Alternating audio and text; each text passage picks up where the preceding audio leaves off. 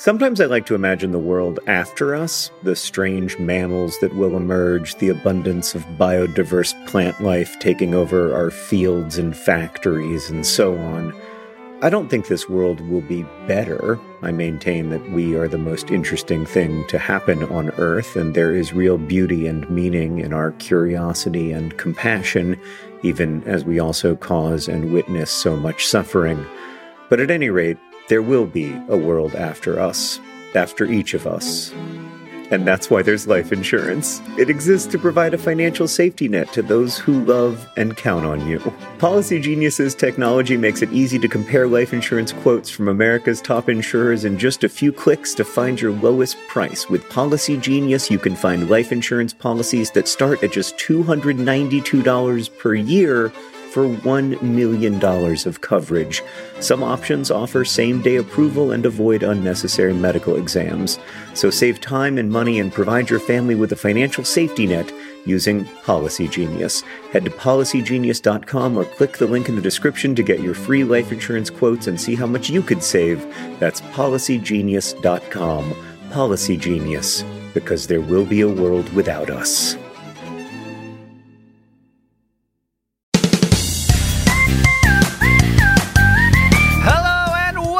To Dear Hank and John, or as I like to think of it, Dear Hank and Hank. It's a podcast where two brothers, and sometimes just one brother, answer your questions, give you DB's advice, and bring you all the week's news from both Mars and AFC Wimbledon. John, did you know the following true fact mathematicians have been aware of and obsessed with for many, many years is that 4 is actually in love with 5, but is incapable of asking 5 out on a date. And they've been trying to figure this out for centuries. And a scientist slash mathematician was recently able to finally get to the bottom of why 4 will never ask 5 out on a date. And it turns out it's because 4 is 2 squared. 4 is 2 squared. I've been wanting to tell that one for a while, and I just couldn't subject John to it. So I just subjected me to it and also all of you. I feel like I need to explain it. 4 is 2 squared, and also it sounds like 4 is 2 scared. It's not very good. It's not very good. Anyway, John, right now, as we record this, he just called me, is in a fake Chuck E. Cheese as they record and create the movie Turtles All the Way Down. So he was frantically trying to figure out, how can I make Dear Hank and John today? How can I get away? How can I get to the hotel room? And I was like, John, look, I took the last 4 weeks off. You can take 1 week off. But then I was like, I feel bad about this because I can't take 5 weeks off in a row. And John did a whole Dear Hank and John all by himself. And I think I was skeptical. I was skeptical going into that episode, and I think he did a fantastic job. I'm proud of him. It seemed like it was really hard, and he worked really hard on it, and so I have decided to attempt to do this as well. And one of the things that I thought was just a marvelous innovation from John was when he said to Tuna to give a little music. And so I would like, Tuna, for you to give me a little music. Give me something that sounds like it was made, and I'm sorry about this, under the ocean. Just some like, it has we're now in an underwater ocean vibe, everybody. Welcome to the underwater ocean vibe. It's just Dear Hank, and we're vibing. We're chilling under the water. Just to imagine, you can still breathe. Maybe you got scuba gear. Maybe you're a fish. Maybe you're a sperm whale, and you can hold your breath for hours and hours. And you are just down there in the beautiful darkness, having a little bit of peace, feeling not overwhelmed by the scale of your surroundings, but comfortable in your sort of competent confidence. Your confident competence. There's nothing better than confident competence. Imagine, and you can't hear the motorcycle that just started up in the alley. You can't hear that. Probably. You probably can. I can. That's not a motorcycle. That is a squid. That's what squids sound like to sperm whales. And it's a lovely little noise, and you're just chilling. It's a nice time to take a deep breath and not worry about everything that you have to worry about just for a moment. And then you can move on to having to worry about stuff during the part where we move on from the lovely underwater music that Tuna played for us, to some questions from our listeners. And I'm mostly going to do science questions, but I'm going to start from one that's not a science question. It comes from Darcy, who asks, Dear Hank and John, I want a soda stream, and they are having a Mother's Day promotion and offering 20% off. Am I allowed to use the promo code MOM20 even though I am not a mother and it is not a gift for a mother? Arrive, Darcy. Arrivederci. That one's been done before. Is this the same Darcy? Is that Darcy again, or does Darcy just know? I think Darcy's a cute name. I just had a friend who had a child, and twins, and one of them was Darcy. So I love that. I hope it's all based on Pride and Prejudice. Anyway, can you use the Mom20? Yes. I don't think that this is a moral statement from me. I don't think that I'm making a moral judgment on the world to say that it's fine to use the promo code MOM20 whether or not a mom is involved in the transaction with SodaStream. I will say I'm a SodaStream user myself. It is the appliance in my house that gets the most use. Luckily, my local grocery store exchanges cartridges, which is good because I go through them pretty quick. I'm a SodaStream fiend, and I'm not allowed. You can Google this.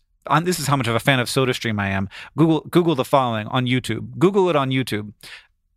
SodaStream, get busy with the fizzy, which was their 1980s slogan. And you can watch some like, do you remember the movie Cocktail with Tom Cruise? You can watch some cocktail action where they're flipping the soda bottles around and rapping in a suburban home in the 80s about SodaStream. And I'm not going to do the rap. I'm not going to do that, but I don't know. Is this too much to ask? I'll send it to you, Tuna. I'm going to download the audio file and I'm going to send it to you so you don't have to do all that work so that you can now hear this jingle. It's actually from 1993. You're not going to get the full impression because you're not going to see their amazing 1993 outfits. And I believe this was from the UK. I don't think they ever ran adverts in the US. Anyway, here it is. You are going to get to listen to the entire 30 seconds of the SodaStream jingle from 1993. It's SodaStream, so get busy with the fizzy. Create a fizzy flavor with water from the tap. Press the magic button and shake it like that. SodaStream, so get busy with the fizzy. Cola, lemonade, cherry, and orange. It's SodaStream, so get busy with the fizzy. Make up to 1 liter of your favorite fizzy flavor. SodaStream, get busy with the fizzy. I mean, when it's just me, I feel like, I have to do a little something extra. Because you're going to get very tired of my voice. And so instead you got that, which is, 1993, I was 13 years old. It seems like a long time ago, but to many people watching, it seems unreachably long ago because you're a full adult and that was before you were born. So like a full adult, like you're 29 years old. It's fine. It happens to us all. We move through this is the natural state of things. We moved. Anyway, you are allowed to, so the coupon code is not there to say thank you to moms. That's not what coupon codes are. That's not what the purpose the coupon code is serving. The coupon code is to get you to buy a SodaStream. And it has worked because now you're like, I will finally buy the SodaStream. And maybe you wouldn't. You can't say for sure. Maybe you wouldn't have if you didn't have that coupon code. And now you do. And so you did it. And you save that money. And it's good. And also SodaStream has you inside its ecosystem. And they're going to be happy to have you there getting refills of your SodaStream containers. And maybe even buying their syrups, which I'll tell you, you probably shouldn't do. My favorite thing to put inside of a SodaStream, my absolute favorite thing, is just a little bit of orange juice. The orange juice concentrate. I get the concentrated stuff from the store, put a little bit of that in my SodaStream, and it's just delicious. It's refreshing. It's natural. It's lovely. And everybody wins, except for, the methane that was burned and released carbon dioxide in the atmosphere in order to concentrate the orange juice. But if that hadn't happened, they would have had to ship more orange juice. Like it would have taken more volume and more weight to ship it to my grocery store. So Is the cold chain have a bigger impact when it's all the way frozen or when it's just refrigerated? It's hard to know. It's very difficult to be a person in this. Let's just go back underwater. Let's spend a little bit more time with this nice underwatery music that Tuna has gotten for us. I'm going to imagine now that I am a deep sea octopus, like a blanket octopus or a Dumbo octopus.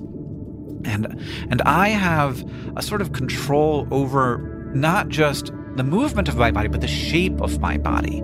And that I can make my skin expand to scare away predators or to enclose potential food items. That all of my limbs aren't just things that I control, but they all have their own interconnected nervous systems. They can make decisions. They can almost on the edge of having thoughts of their own. So I am not just a single organism, but a kind of distributed nervous web of sensation and action and thought.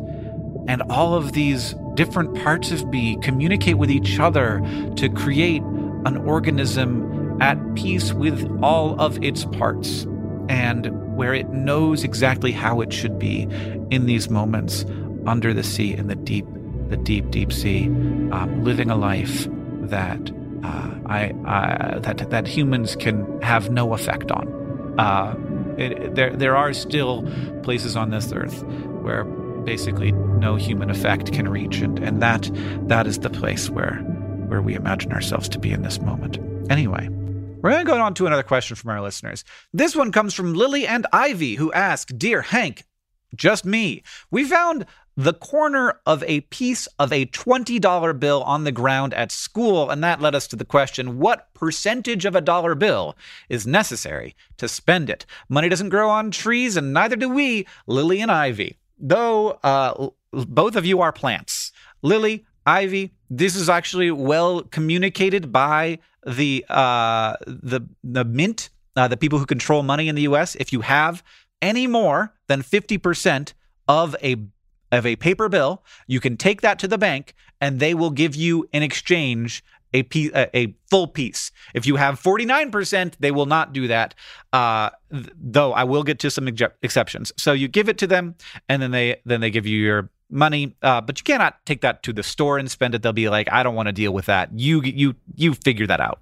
That's on you now. So the bank will do this for you, but there are situations in which you could have more than half of the bill destroyed where you can still exchange it, but you can't do that at a bank. So if you burned more than half of it, they'll be like, okay, well, there's not another half sitting out there somewhere. But then couldn't you just cut it in half and then burn half and then the other half? Probably this is why they make you go to a special through a special circumstance, and maybe this happens when many $100 bills are somewhat burned, and you can sort of go in and be like, I swear, here are the pieces of the ones that I have, because otherwise it wouldn't be worth it. So I think that that's the situation. But there are two weird exceptions that I think are very interesting. One, if you have a piece of money that has been contaminated, there's also a whole procedure that you go through. So if you think that your money has Ebola on it, the mint has a whole procedure for you to get new money and to destroy the money that you think might be dangerous and covered in human pathogens, which of course they all are to some extent, unless they're brand new. Everything's covered in human pathogens. This is why our immune systems are so wonderful. And then also, if you have a coin that has been destroyed, this is the weirdest thing to me, and it's what it says on their website. That's not money anymore. You can't take a nickel and be like, this got broken. I need the U.S. Mint to give me a new, not broken nickel. It's disfigured or cut in half or something. They're like, no, that's just metal now. And so they will buy it for the cost of the metal, not the value of the coin, which is exceptionally weird because for pennies and nickels, that value is actually more than the cost, than the value of a penny or nickel. So you get more money for a destroyed nickel than you would for a normal one. Now, if you destroy a bunch of nickels, I think they'll catch on pretty quick, and that is illegal. So you can't do this on purpose, but you can, apparently, if your nickel gets accidentally mangled, you can go and get 7 cents for it from the U.S. Mint, which is wild to me. Anyway, that's the story. 51%, like any more than 50%, and you can use your dollar, but you can't use it. You have to go to the bank and get it exchanged. John, this next question comes from Kira, who asks, Dear Hank and John, lately I've been playing a point-and-click video game called The Dark Side Detective, and it has an interesting cursor design. It looks much like the standard mouse cursor does, except it's perfectly vertical instead of slightly tilted, and I hate it. I assume this is because I've been conditioned to like the tilted cursor, since it's what I normally see, but it made me wonder, why is the standard cursor tilted? Who came up with that design in the first place? Best wishes, Kira. Oh, this was fascinating to research. Okay, so Kira, in her actual question, asked me, said which way the cursor was tilted, and I've been exposed to this, and so now I know, and also I'm looking at my computer. So if you're not looking at a computer right now, can you picture the direction the cursor is tilted or not? I think probably you can, but I don't know for sure if I've just been swayed by the bias. So come up with the answer in your head, and then I will tell you now it is left tilted. So it's not straight up and down. The point is a little bit to the left. The bottom is a little bit to the right. That is how a cursor is. Does that line up with what you think? I'm curious to know. I'm on Twitter at Hank Green. Let me know what you think. So this fascinates me. Of course, like when I'm hovered over text, you get that little sort of brackety thing that's straight up and down. But everywhere else, or a lot of other places, there's different cursors for different situations. You have this very slightly tilted to the left cursor. And if it was slightly tilted to the right, I would absolutely lose it. I would be like, if somebody hacked into my computer right now and switched it to the side, I would be so disoriented. Like there are set neural pathways in my mind that expect this cursor to be a certain way so that I use it a certain way. And it makes me feel like the way to use the cursor is from like the bottom right of the screen to the top left of the screen. Like that's the natural movement. And like going this other way is a less natural movement. And that makes me think that this is also about a right and left-handed thing. And so left-handed people, is the mouse weird for you? I feel like it might be a little weird for, I'm very curious about this. I'm on Twitter at Hank Green. Please let me know if it's a little weird for you, because the way that you move the mouse when you're sort of like, because what our hands do well is sort of like this up and to the left motion when you're holding on a mouse, up and to the right, whereas up and to the left is a little more awkward. You don't arc in the same way. Is this a thing? Am I imagining it? Is it just because I'm used to it? Please let me know. But in answer to your question, yes, we do know who this person was, which is wonderful. So originally it was an arrow that just pointed up, but they didn't have a lot of pixels to work with in the early 80s when they were designing the first graphical user interface at Xerox. And so they made it kind of big, and they also made it tilt a little bit to the left, which made it easier to see. So it made it easier to sort of tell which thing, because like the vertical lines didn't work as well to make it actually look like an arrow. And it was, of course, bigger than our mouse cursors are now to make up for that resolution. And then we know who did this. His name is Douglas Engelbart. And we know that because you've heard of the Engelbart tilt. This is the Engelbart tilt, the tilted side of the cursor. Everybody's heard of the Engelbart tilt, which of course no one has because I just made it up. But from now on, if we can make that happen, that would be grand. Just everybody out there thinking to themselves, I need to use the phrase Engelbart tilt as many times in the rest of my life as possible so that it will catch on, and we can honor Douglas Engelbart, who is the person who tilted the cursor first to make it easier to see, and is the reason that all of our cursors are left tilted. He had no idea the impact he would have on our world when he made that little, he was like, let's just do it to the side a little bit. And now, 40 years later, we're all sitting here with our tilty cursors, with our tilty mouse cursors, still using mice on our computers because it's a fantastic interface. Congratulations, Douglas Engelbart. I don't know what you're up to, but thank you for your contribution to society, which is, of course, the Engelbart tilt. He died in 2013. But thank you all, nonetheless, for all of your hard work. And we honor you and your memory. This next question comes from Memming, And I am doing a lot of sciencey ones, yes, because I don't know how to do the other ones. Who asks, dear Hank and John, how do we know that Alpha Centauri is the closest star besides our own Sol? What if there is a star hidden behind a dark curtain that absorbs all of the light? For that dark matter, how do we know that there aren't tiny little lurking black holes that aren't big enough to have sufficient gravitational effect on our solar system, but are closer than Alpha Centauri? Not alone, but far, memming. Oh, that's interesting. Not alone, but far. Wow. I don't know. That makes me think about stuff. Anyway, there's not a dark curtain of stuff. Well, there could be. Look, as I have discussed before, there is a number of chickens per light year that could be in space that we wouldn't notice.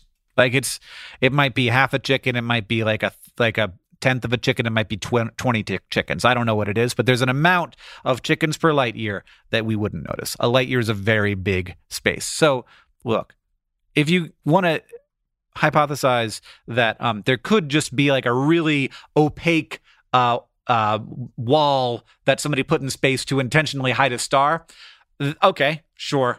Like, you could imagine, for example, a Dyson sphere, which is just a sphere of material built around a star to capture all of that star's energy. We would not be able to see a Dyson sphere. Like, it would not be warm enough for us to detect it in the sky, probably. Though it would probably get pretty hot. So maybe, if it was closer than Alpha Centauri, maybe we could detect a Dyson sphere. Certainly farther than Alpha Centauri. There's definitely a distance at which we couldn't detect it unless we were like pointing the James Webb Space Telescope directly at it, which is very good at detecting infrared light, which is what comes off of warm things. But Alpha Centauri is not that far away. And so the bubble, the sort of space bubble around us, between Alpha Centauri and us, is small enough that we have cataloged it fairly well. Like, we've looked at all the parts of the sky with instruments that are sensitive enough to be able to detect brown dwarfs or like anything that has fusion going on inside it and would be warm enough that it would be casting off enough infrared light that we would be able to detect it. There are a lot of stars. Like, it's important to remember that there are a lot of stars that are not nearly as bright as our kind of star, the kind that our sun is, and they are a lot harder to detect. And that's why, I used to think, why are people always saying, like, we don't know how many stars? Like, the range that they give of the number of stars in the galaxy is really wide. And I'm like, just count, right? But it turns out, and we're getting our estimates are getting better, but it turns out that it's impossible to count because there are a lot of really dim stars. There's also a lot of big clouds of gas. There's a lot of stars that occlude stars, like we're looking lengthways through the galaxy. So there's, when we see those pictures of the Milky Way, there's a lot of stars in there that are just sort of like, in the resolution that we can currently get, occluding each other, and that makes it very difficult. Now, you can take stellar densities of certain areas of the sky and sort of add all of those up, and you can make guesses, but it turns out the populations of different kinds of stars are different in different areas of the solar system. So there's different kinds of stars made of different stuff, different brightnesses in different areas. So you can't really do a perfect estimate, and that's why the ranges are still really big. But close in, we have a really good idea of what's going on. And we can also sort of tell, I guess another important part of your question is that we can tell how far away Alpha Centauri is. We can tell that it's fairly close because this is how they do this. You look up at a star in the sky and you're like, there's no way you can tell how far away that is. Could you just look by how bright it is? Because that's not going to work. There's lots of really bright, they're just bigger. They're farther away but bigger, and they're brighter. So what you do is so at one point in our orbit around the sun, and then the opposite point in our orbit around the sun, we are really far away from that point to the other point. And because of that, you could actually use those two positions that the Earth is in to basically have binocular vision. So two eyes can judge depth by, sort of like, you have to have two eyes to have the depth perception. And so you can do that and basically have two different eyes at two different times, but you can line them up and be like, I see that there's like a shift of how the stars all line up with each other when we're at these two different points in our orbit around the sun. And we can use that to calculate how far away stars are, which is just awesome.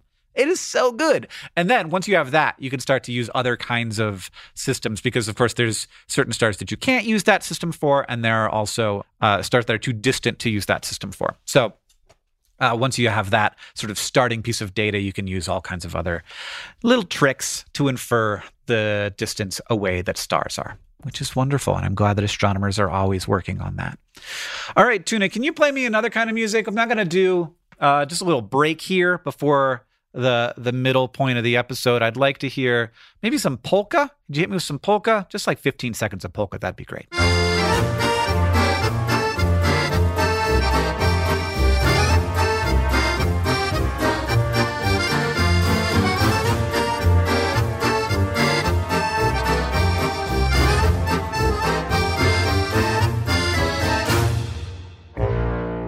All right, this next question comes from Emily, who asks, Dear Hank and John, if a smell is made up of particles created by the thing making the smell, could one hypothetically gather enough of those particles to create a solid smell? Would the solid smell be a copy of the thing, or would it be an entirely new thing made up of pure smell? Smelling but not smelly, Emily. I mean, so there's a couple of different worries I have about this idea. First, is the smell a smell if it is not in the air? So if you take a pure smell and you put it into a bottle. So say, okay, we have an orange. The smell coming off of the orange is all kinds of aromatic compounds. These are molecules that are volatile. And so they go from a liquid state to a gaseous state, and then they enter our noses and bind with receptors in our noses, and our brains interpret that as a smell. This is how it works. It's pretty amazing. So you got that molecule, whatever it is. I don't know what it is. Orangeol. So you got orangeol, and then you can take orangeol out of the atmosphere, out of the gaseous state, and then reliquefy it so that it is now not gas anymore. Is that orangeol in a bottle? You got to you got to put a cap on it so it doesn't evaporate. Is that liquid or solid? I don't know what it is. Is that smell if it is not in the atmosphere? I don't think it is. I think that that's not smell anymore. That's not pure smell. That's a compound. It's only smell once it evaporates.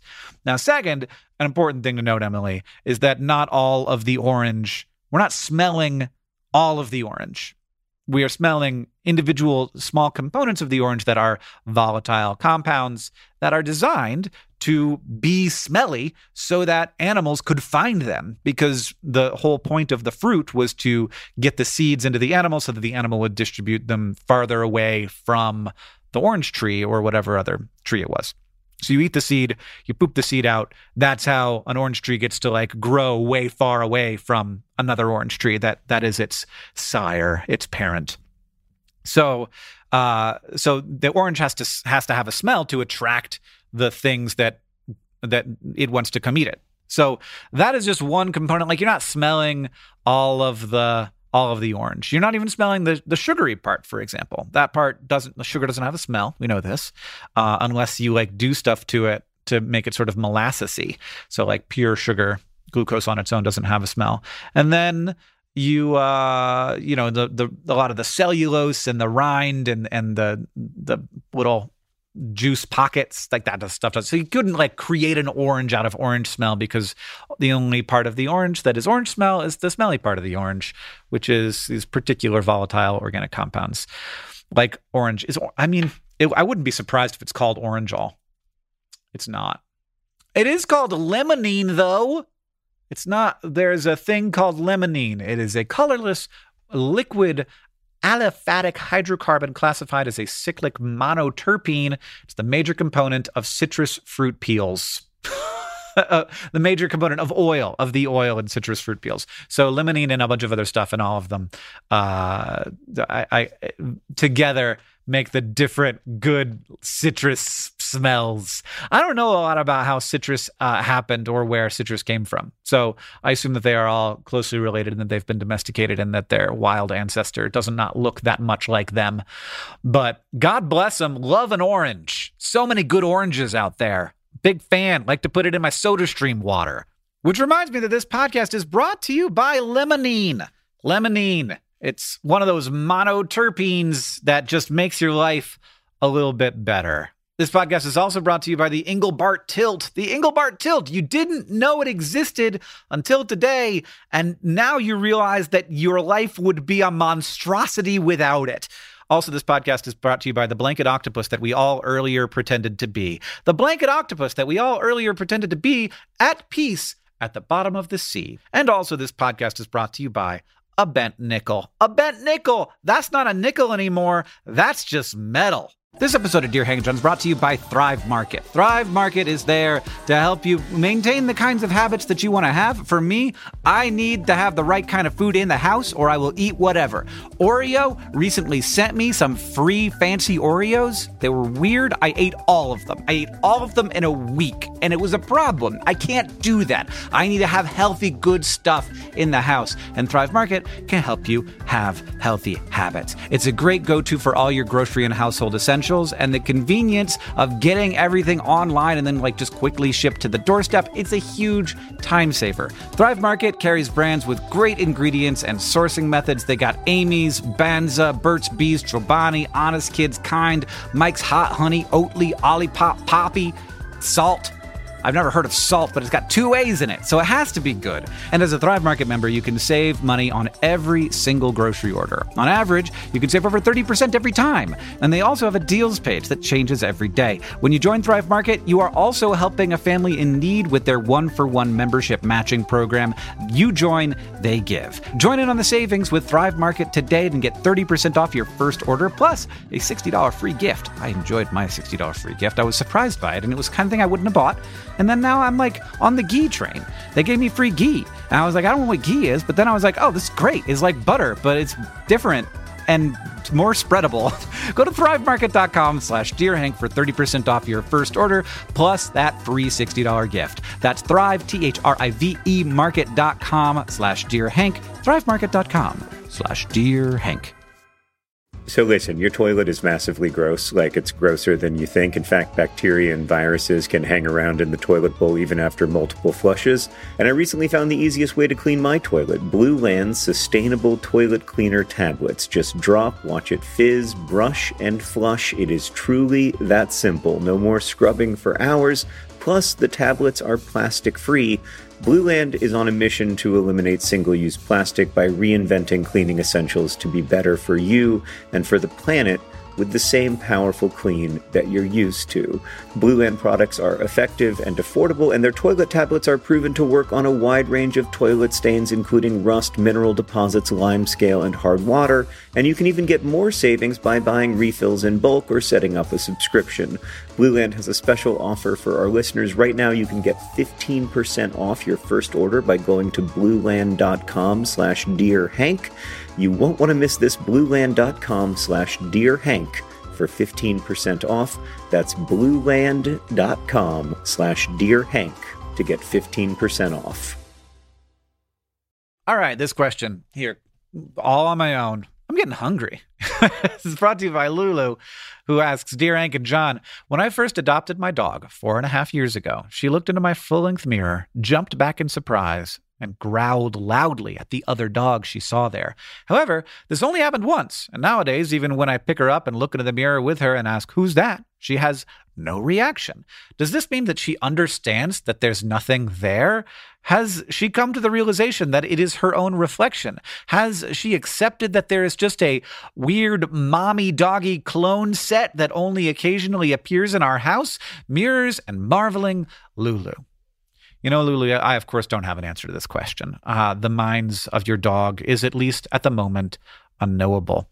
That there's like a hat that guys wear sometimes, and it says, women want me, fish fear me.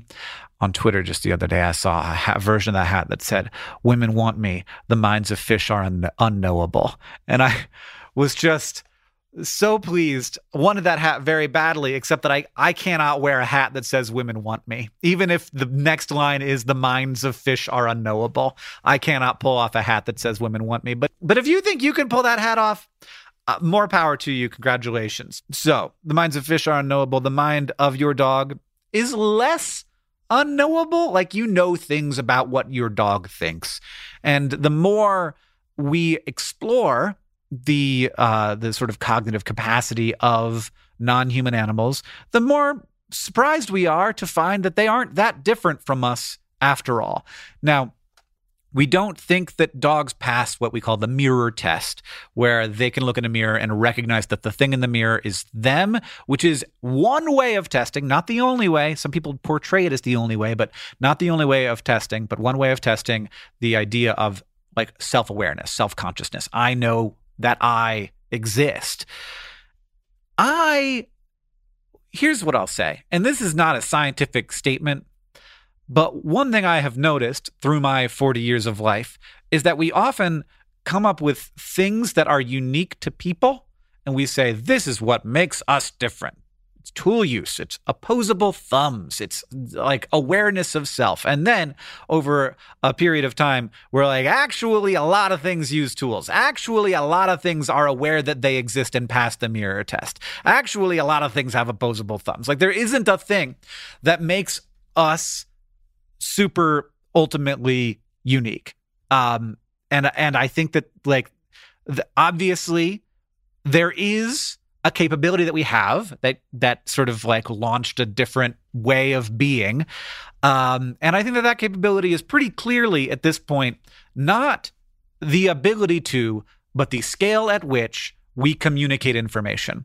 So dogs communicate information to each other all the time. They do that with body language and facial expressions and noises and pheromones and scents. But we communicate information extraordinarily, like in a very high bandwidth way. That is the thing. And so this is not a matter of like a thing that we have. It is the scale at which we have it. And the biggest sort of advancement that we had in that field, though certainly not the last one, is what we're doing right now, where I'm talking and you're listening and you're understanding the words that are hitting your ears. That all these weird noises that I'm making, that my mouth is working really hard to construct in a sort of ballet that just sort of neurologically is one of the most complex things that we do. That was like our great leap forward. And so talking is a big deal, and words and symbolic language are a big deal. But I think that all these things, like all communication of information, self-awareness, being able to notice yourself in the mirror, non-human animals definitely do all these things. I would not put it past dogs to actually know that is them in the mirror, but just to not think that it matters much in a way that would allow them to pass the mirror test. So like you put a blue spot on the dog's face, and then they're like, oh, there's a blue spot on my face. And they turn to look at it like the way an elephant would. Maybe a dog is like, oh yeah, I don't care. That's not a big deal to me. I'm moving on. I got other things to do. I don't need to be looking at myself. That's not of interest. It's not that I'm not self-aware. It's that I'm not self-conscious. I don't care. It's not a big deal. I can look however I want. I sometimes eat poop. Like I'm a dog. I don't need to worry about a blue spot on my face. But this is all, I don't freaking know. I don't know what the situation is, but what I do feel strongly in my heart is that animals are a lot more complex than we often give them credit for. We like to think that we are super special, but it is not. It generally tends to be that this is not a matter of a thing that we have that other animals don't, but just the degree to which we have those things. So maybe dogs are self-aware. They're just a little bit less self-aware than the average human. And there are lots of humans. I've met them. Some of them are out there making weird decisions that impact me and the rest of the world right now that I don't think are particularly self-aware. At least in some ways, they're not aware of the sort of, like, dogs might be looking at some people and saying, hey, I think you maybe own enough complicated companies. You don't have to have another one. But self-awareness, it's, we only have access to it sometimes. All right, this question is surprisingly related to that last one. It comes to us from Felicia, who asks, Dear Hank and John, we all know that animals pee on stuff to claim it as theirs. Recently, a badger has been hanging out right next to my house, and it got me thinking, if I pee on my house, will the badger realize that it is my territory and leave it alone? I would very much like to get rid of the badger, and this seems like it could be an easy solution. Would it work like the day, Felicia? Felicia, first of all, maybe we could trade, because I want a badger friend. I've never met a badger, and I know that we have them here in Montana. I've never come across one. I get the feeling maybe Felicia, you are not from America, because it seems like in the United Kingdom, like the European, or in Europe, there's North American badgers. That's what we have here. There's also European badgers. They are related. They are not identical. And they're cute, but I think that the European ones maybe are a little bit cuter. But look, we don't need to pass judgment. It's not here or there. I get the impression that a North American badger is like, I would rather not be anywhere near you. Whereas, and correct me if I'm wrong, it seems like in Europe and the UK, you have badgers like raccoons, where they're just like out and about, like getting in your business, like going through the trash. I've never seen a badger. We have lots of them here. I've never seen a badger, and I've been outside a lot. I've seen a moose. I've seen grizzly bears. I've seen black bears. I've seen lynx. I've seen bobcats. I've seen a lot of animals. Never seen a badger. Apparently they're around, but I've never seen them. So I get the impression, this is just a guess, this is a different kind of badger experience, because like they're weird enough for me that I'm like, please bring a badger around. I want to see one. Now, so if a trade is out of the question because there's a big ocean between us, then I'm pretty sure that I have to break the news to you that peeing on your house isn't going to help. I don't know for sure, because I don't know that anybody's tested this specifically on badgers, but I do know one thing. Deer are a lot more timid in my imaginings than badger, and have a lot more reason to fear humans, at least, from my experience of what happens to deer by humans in Montana. And deer are not afraid of human pee smell, which I think if I was a deer, I would be. I'd be like, God, got to get away from that. That doesn't seem good. I've seen what they do. I've heard about what happens when people are around. They carry those sticks that make loud noises, and then you just fall over dead. I think I would be afraid of human pee smell. But if it's not scaring a deer away, I can't imagine it's going to scare a badger away. And I thought that it might scare deer away because I saw in a movie once a person who peed on like hunting sites to try and because they were like didn't want hunting to happen, pro deer person, and that worked in the movie, but it turns out it doesn't work in real life. So now you know that, at least, and I also learned that today. But I feel like if it's not going to work on a deer, it's probably not going to work on a badger. I don't know how to get a badger to leave you alone. It's definitely not a thing that I'm an expert in, because in America, in my experience anyway, badger leave you alone way more than you'd like them to. Like I like maybe just like 20 feet away in a nice way, where I can like see a badger being cute and like, hey, if it had like kids with it, like babies, that would be great. I would absolutely sign up for that experience. All right, before we head into the all-important news from Mars and AFC Wimbledon, I'm going to have Tuna play a little bit more music for you. This is going to be just some heavy metal. Here's some heavy metal.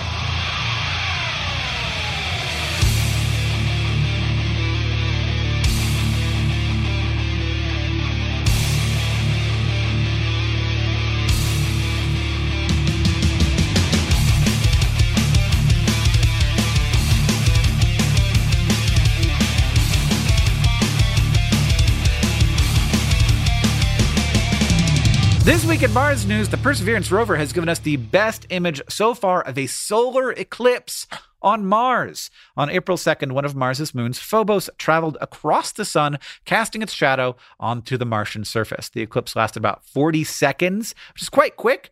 Phobos is trucking across the sky. We've known that Mars has eclipses for a long time. We've been watching them since 2004, when Spirit and Opportunity rovers took the first images of one. And since then, other rovers like the Curiosity have taken pictures too, but Perseverance has the Mastcam Z camera. It's the first to take color pictures of the eclipse, and it has a solar filter that allowed more detail of the moon's shadow to show more clearly, because it doesn't do like a full, like on Earth, the moon can cover the entire sun. Phobos isn't big enough to do that. It's not, or not close enough. It'll have to be one of those two things. So all that means that this is the clearest footage we've ever had of a solar eclipse, which is probably why you saw it on Twitter, if you were paying attention, if you were on Twitter that day, because it was all over the place, at least all over my feed. I guess I do follow some specific people who are maybe more likely to post about Mars news because of who I am and what I like. And in news from AFC Wimbledon, look, I'm not going to call anything yet because I don't know exactly how all this works. AFC Wimbledon is currently 3 points into the relegation zone. Like, they can't get out without getting 3 points. I think that is impossible, but I don't know for sure because that's who I am. I'm not that guy. They had a game on Saturday that they tied. They did get a goal. They tied the game before that. They also got a goal and tied that game. They lost the game before that. They have one more game to play against Accrington Stanley. And so that's happening next Saturday at 5:30 in the morning in Mountain Time. So I don't know that I'm going to catch that one. But I think that if they won that game, they still could not make it out of the relegation zone. So I do feel somewhat bad that I'm the one breaking this news to you. Maybe it's a little bit easier on John to not have to deliver this particular bit of news. The team at AFC Wimbledon, the fans, the spirit is alive. These people care more about their club than anyone possibly could about any other club. They care a great deal. They will persevere, but it may be that this is the first time AFC Wimbledon is going to drop down a league since it has been reformed, and it has been a tremendous story. So as you may have heard and expected, the miracle that we were hoping for, well, sometimes miracles don't happen. In fact, usually, and it looks like AFC Wimbledon is gonna be at the if I'm understanding things correctly, which I may not be. They may be headed next year into the other league, which I can't remember the name of. I apologize. But AFC Wimbledon will rise again. They will play great games. Their new stadium kicks butt. They will have cool new people on their team. And John will not stop caring about them. I will not stop caring about them. You will not stop caring about them. We will continue to love our beloved Wombles, possibly. Thank you for listening to this podcast. It was surprisingly quite fun, actually. I hope that you liked it. I have no idea if you did, but I will say John and I will be back for a normal Dear Hank and John next week. We've talked about it. We've planned it. He feels a little bit bad, which is ridiculous. He shouldn't. He's doing really cool, great stuff, and I'm very excited for him. And I also feel bad because I was gone for a long time, though I will say I got a lot done, and I'm very happy to have had a little bit of that time free and also went on a lovely vacation. So thank you, John, for filling in for me while I was out. This podcast is edited by Joseph Tuna Medish, who we have really been putting through the ringer with these episodes. So thank you, Tuna, for the extra effort being put in. It's produced by Rosiana Hals Rojas. Our communications coordinator is Julia Bloom. Our editorial assistant is Dubaki Chakravarti, who also helped me a lot with this particular episode. The music you're hearing now and at the beginning of the podcast is by the Great Gunnarola, and as they say in our hometown, don't forget to be awesome.